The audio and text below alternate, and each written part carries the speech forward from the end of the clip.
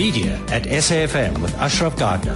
Well, thanks for that, Zodwa. Sunday morning, 2 hours of marketing, branding, advertising, journalism, basically anything that, maybe kick out the word basically, just anything that communicates really is what we talk about here every Sunday morning, 9 to 11. You can communicate with me on air, 0891 104207. You can tweet at Ashraf Gardner. You can SMS to 34701. 34701. Lots to talk about, including a fascinating new book regarding advertising and the law, something you shouldn't miss. We'll talk about that around 9:30. But for now, how about this? We know the role of an editor. I think we know what the role of the editor is. So what about editing versus censorship? Or should I replace that with editing versus self-censorship? What's the difference? And how do they play each other out? It's a fascinating thought, and we'll talk about that up to about 9:30. I've got three guests, Professor Anton Harber with me, who's the Caxton Professor of Journalism and Media Studies, as well as Director of the Journalism Program at the University of Witwatersrand. Professor Harber, it hasn't been a while. Good chatting to you. Hi. Good morning, and good morning to your listeners. Yeah, Thank you. We're also joined by Moshoeshoe Monare, who's the Deputy Editor of the Mail and Guardian. Moshoeshoe, good chatting to you. Hi. Hi, good morning. Thanks so much for your time. We'll be joined by Jovial Rantao pretty shortly. Let's start then by chatting to Professor Anton Harber. So your thoughts on it, on the initial point, editing versus self-censorship. What, in fact, do you understand by that question? Well, editors make decisions all the time and have to make decisions about what they want to carry, what they want to ignore, what's important to their audience, and an editor has to make those decisions. It can't just be that stuff lands on his or her desk and it goes into the newspaper. There's a series of decisions to be made about what is news and what isn't news. Okay, so to understand it, for those who don't understand it that well, the editor is almost like the coach of a cricket or rugby team, isn't it? They have to make the decisions ultimately who plays, who doesn't play. So in this case, what goes into a newspaper, what doesn't get in. Is that correct? Yes, well, the editor is the symbolic person who often delegates the decision to other more junior editors. But, it's a series of decisions starting with what you're going to cover and what you're not going to cover, how you're going to deploy your resources. All of those are decisions that affect the news that we get in the end and the stories we hear and the stories we never hear. Now, there's a sense among some people, and of course I'm generalizing, Professor Harber, that sometimes editors, and we understand their role, they then indulge in, let's call it, self-censorship. What do you understand by that? Well, let me put it this way. Censorship is if you make those decisions under pressure or fear from inappropriate external sources, such as a government or a financial interest, a business, that puts undue pressure on the editor to make a decision that isn't based on the values you would hope it's based. You hope the editor makes decisions based on what they believe their particular readership needs and wants to know, and is driven by a sense of ethical news values to do that. If that editor is making decisions in order to sell advertising or to keep a politician happy or to save their own skin because they're under pressure of some sort or another, then they are likely to start practicing self-censorship in that their decision is being unduly affected, and clearly that affects what news we may or may not have. And how prevalent is that, the latter, that is? I think it's a problem everywhere because editors are always under pressure from all sides. It's the nature of the job that everyone wants to influence the flow of news and information, both benignly and malignly. So it's part of what the editor has to deal with, and one hopes one has editors who are strong and independent enough to say, well, this might be a difficult decision because my advertiser might get upset, for example, or the politicians might be on my back, or I might face arrest or being charged, but it's something my readers have to know, and one hopes that with a sense of moral and ethical obligation, the editor is able to make that decision. Okay, that's your thoughts. We'll be joined by Jovial Rantao in a moment. Moshoeshoe Monare is the Deputy Editor of the Mail and Guardian. Your thoughts, Moshoeshoe, editing versus self-censorship? Look, I agree with Prof. In a sense that to me the editorial independence pertains to the fact that members of the editorial staff should take decisions, whether those decisions are wrong or right, and those decisions also should be based on ethical editorial considerations. The reason I'm saying this is that sometimes the distinctions, like Professor Harber has already said, is also based on the motive of taking those kind of decisions. And like you're saying, on the issue of self-censorship, sometimes the pressure could come from, the feeling that perhaps, I don't want other journalists, other media organizations, or other people to think that I can't, run this particular story, or I can't run this particular story. So that kind of motive to say, what is it that you take your decision based on, also can lead to self-censorship. Okay, well, and the other thing is carry on. In terms of prevalence, I think also all over the world, the fact that newspapers, especially print newspapers, are under pressure commercially. That's where also the editors are under pressure to kind of withstand that commercial pressure to say, am I going to run this story or am I not going to run this story, even if the guys in the advertising or the guys in the publisher's office are saying that if you run or if you don't run, we run the risk of losing a mega advertiser. So those are the kind of things that editors, as the newspapers are under commercial pressure, have to face. All right, it raises some interesting issues. Jovial Rantao is now with us. He's the editor of the Sunday Independent, also chair of the South African Editors Forum. Jovial, good chatting to you. Hi. Hi, Ashraf. I'm chair of the Southern African Editors Forum, not the South African Editors Okay, Forum. slight difference, but I think it's very pronounced in terms of that difference. Appreciate that correction, right? So with that in mind, let's then talk about the role of the editor. Is the editor under pressure not to act objectively on the one hand, as we think the role of the editor should be, versus under pressure to appease a whole range of different groupings, and that plays out in the role of the editor? The editor is always under pressure, Ashraf. But the guiding light for me is the truth, and the guiding light is good and ethical journalism. The editor will always be under pressure, whether it's direct or indirect, from readers, from advertisers, and from institutions such as political parties, etc., etc. But what is our greatest defense from any pressure from anywhere is journalism that is ethics-based, journalism that tells the truth, journalism that is in terms of the rule book that all of us call the Bible. So the pressure in the editor's office is always there. It's massive. It varies from time to time, but you've got to have this defense that I think all of us are talking about ready, so that you can bounce off these attacks if and when they come.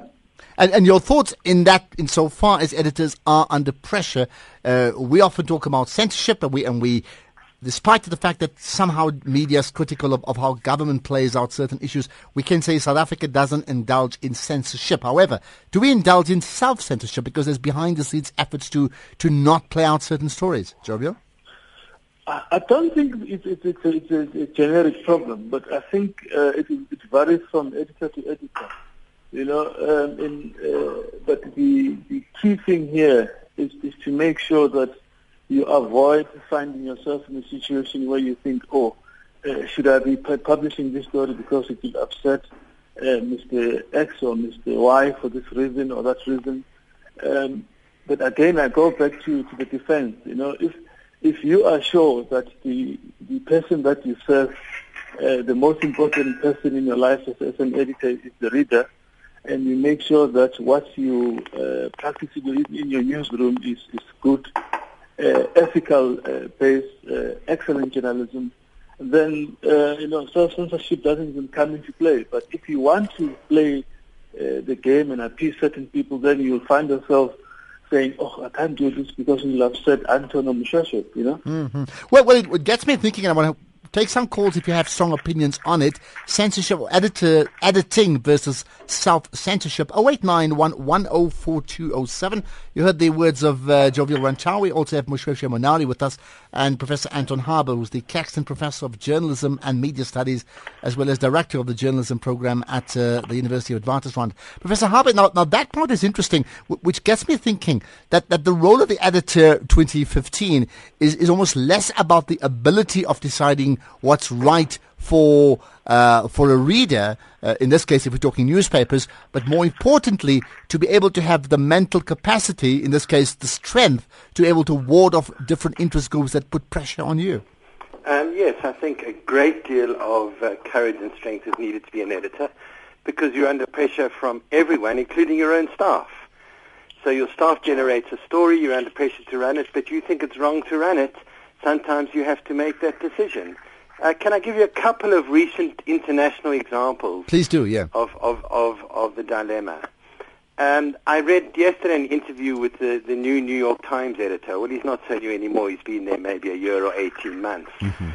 And he says how often they get calls from the American, from the presidency, to say, look, we know you've got a story that affects national security.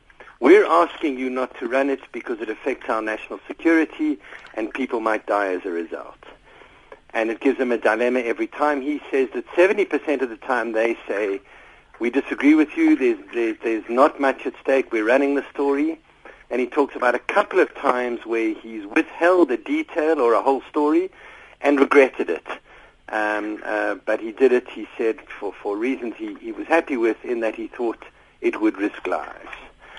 And that's an example where an editor has to make a very difficult decision, knowing the story, he's under pressure from his staff to do the story, knowing the story is something his readers should want to know, but what if it actually means soldiers, for example, are going to die? All right, but you see, that's an interesting one that plays out even in this country, Professor Harber, which is what is in the interest of the public or the public's right to know versus what is being seen as what is in the national interest. So how well do South African editors perform by that criteria? Well, we hope they're informed by the public's right to know. I don't think there's a conflict between the public's right to know and the national interest. It's in everyone's interest to save lives if a story is going to endanger people's lives. I don't think there's a conflict there at all. But sometimes it's a difficult decision to make about whether it's just political pressure to try and stop you running the story, or whether there's a genuine threat. Okay, that's your opinion. In fact, Brian Kumalo asking a question via SMS, wondering whether editors get paid to, and I'm paraphrasing here, to effectively politically assassinate, in this case, certain high-profile individuals. Editors can't see if the story would be a personal attack itself. Jovial Rantao, your thoughts on that, which is this, that, this issue about being objective, can one talk about an editor now as being objective as opposed to being balanced? But I think it's a little bit of both. I don't think it's either or. I think the editor has got to be objective. The editor has got to be balanced. And the editor takes a decision at the end of the day.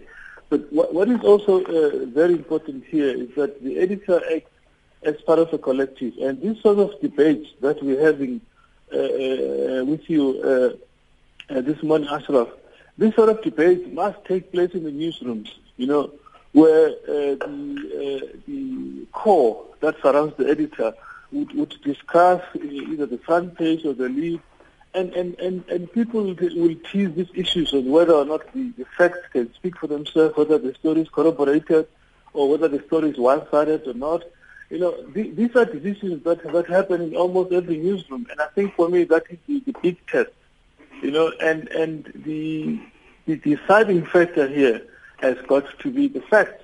If the facts can back up the story, and then if you then fulfill your ethical obligations by making sure that you tell all sides of the story, then we're good to go. All right, so your thoughts then, and I know sometimes readers or listeners don't quite understand this, that different radio stations or TV stations or newspapers, in fact, have different markets and they play to that market. So what's critically important in one market may not necessarily be the other. However, editors, or in this case media houses, often are accused of choosing sides and deliberately adding or omitting certain stories based on their agenda. Do you find that, in fact, editors or media houses have an agenda, Jovial?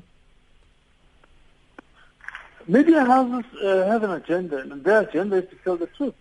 You know, as far as I'm concerned as an editor, our agenda is very simple and very straightforward. It's to tell the truth without fear and without favor. And if sometimes, people who are affected by what we publish do tend to want to put a spin on the things that is on page one of the newspapers today, that, this editor doesn't like me or doesn't like this organization. But, at the end of the day, the facts prevail. The facts tell the truth.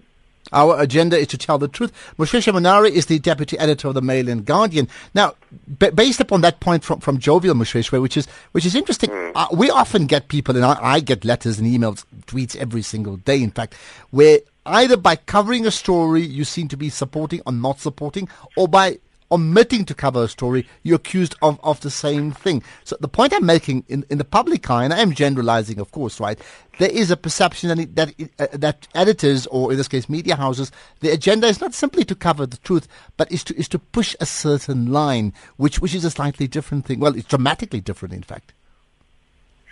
Look, you can't satisfy everybody. Like we said at the beginning, to say as the editor, you have to make those decisions.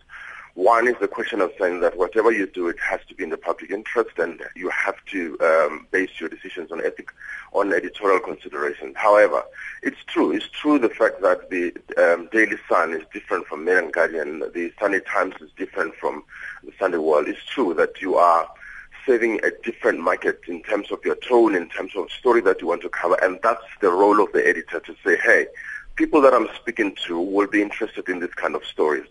But you need to be careful that it's not the question of saying the only consideration would be I want to sell, but not really running a newspaper. So the accusation that you are taking a particular line, if it's based on the fact that surely you are not going to talk about the kind of things that the Daily Sun prioritize. If you edit the Mail and Guardian or if you edit the Sunday Times, it's not the question of taking a particular line. It's a question of saying that you know your audience, you know your readers, and those decisions have to be yours as the editor. And the other thing is that we also have to be careful that we as editors, we don't account to ourselves. That is why the key consideration, which is crucial in editing, is public interest, and based on editorial consideration. And also going back, if I could touch on the issue that you raised before about the pressure. Mail and Guardian, for example, you might have read a story that we ran some weeks ago. We are also under commercial pressure where government feels that we are hostile. Yes. We are hostile towards it. And, there are already threats that they could pull advertising. So it's one of those kind of things where, people in the commercial division of the paper, are feeling that pressure. But as editorial, you have to say, look, it's not a question of saying we are hostile or we are going to prove a point to government, but we are editing a paper. And those decisions has to be the decisions of members of the editorial staff and based on ethical and editorial consideration. All right, let's see whether, in fact, editors are under serious pressure regarding commercial interests in just a minute. I'll get two quick calls, maybe three maximum I can take. If you get on, make it short and sharp, please. Pat from Mafeking. Hi, Pat. Pat, hi. Hello. Yeah, my question relates to whether Moshoeshoe Monare is a supporter of the PAC or not, because a couple of weeks back he was accused of being a PAC supporter, and the information didn't come from him, it came from somebody else, and he didn't clarify that. So I feel that if he was a supporter of the PAC, we would have seen it in the paper.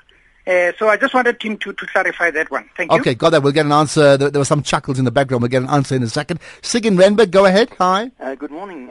I wanted to ask whether the Sunday Independent ever paid the appropriate penalty for defaming our public protector, our honest public protector, and we know who would defame her. Only one party in this country would defame her. But you see, you're not sticking to the broader issue of the discussion. But yes, the discussion is the editor let it through. How dare the editor put a front page poster story to defame the public protector when it's false, wrong, and okay, obviously not tenable. Got that. Let's get a response. Thanks for that, Sig. SMSs I'll check out in a minute. Moshoeshoe, Monare, just respond to those calls. I really don't see the relevance of this question. Okay, let me put it this way. The last time I was a party supporter, I was 18. So since my professional life as a journalist, I never supported any political party. Okay. In fact, I would think if you were, probably the PSC would have far more votes than they're having right now. I mean, that's just another thought anyway, so then you're not doing a very good job of it. Yeah. Professor Anton Harber, just comment then about this important issue that was brought up. That is, the editor, in terms of putting out what's right or what he or she sees is right for the reader versus commercial interest. If you don't have advertising, that newspaper will close down. Are editors under pressure? Of course they are, particularly at a time when newspapers generally under economic pressure because of what's happening in the media and advertising world. So maybe the biggest pressure on editors at the moment is the pressure to keep their products financially viable and to keep advertisers happy and to win readers. So yes, what shapes our newspapers probably more than anything else is the desire to build a certain kind of readership and a certain kind of advertiser and produce a product that does that. So yes, that undoubtedly. Can I come in there? Yeah, go. Is that Jovial, right? Go ahead, Jovial. No, Moshoeshoe, go ahead. Sorry, yeah, carry on. Yeah, look, in terms of that commercial pressure, sometimes we tend to think that this is the only model that newspapers have to follow. To me, the pressure that came about as a result of social media, the online journalism, whatever, should actually, prod and prompt us as journalists to really look at the alternative models. Because my worry is one is that if we're going to follow the current model, which is an old model of selling the audience to the advertisers so that you generate revenue from there, that kind of pressure, like you were saying, that is either we're going to succumb to it or we're going to close down. So to me, it's a question of saying that for us to continue this ethical journalism that guarantees editorial independence, it's really about time that I know that we are trying internationally, the media are trying to look at the alternative model, but to me that's the only route to make us survive and to really retain that integrity as editors. Okay, Jovial Rantao, let me bring you in on that one there. Are you under pressure as per discussion of not covering certain stories because advertisers would be very unhappy and your paper would lose a fortune if they pull? No, it's not direct pressure. What we face almost on an ongoing basis is discussions that we have to have with our own advertising colleagues who which could rush to us with the messages from advertisers who are upset by this or the other story. And we use that opportunity to educate the advertising colleagues about editorial policy, editorial codes of conduct, and editorial ethics. As a result, we in the newspaper have formed a little subcommittee where we once a month I spend time with advertising executives to talk about whatever issues are arisen, to try and help them understand what we do, and so that they can answer the questions and deal with the pressure from their end without necessarily bringing it to us. But the pressure is always there, and comes from all different directions. All right, and the question is, how do you withstand that, Professor Anton Harber? I mean, the point Moshoeshoe made, maybe a different business model, but I think we sort of light years before we get to that, isn't it? Well, certainly I think that everyone's thinking about different business models. it has to be the case.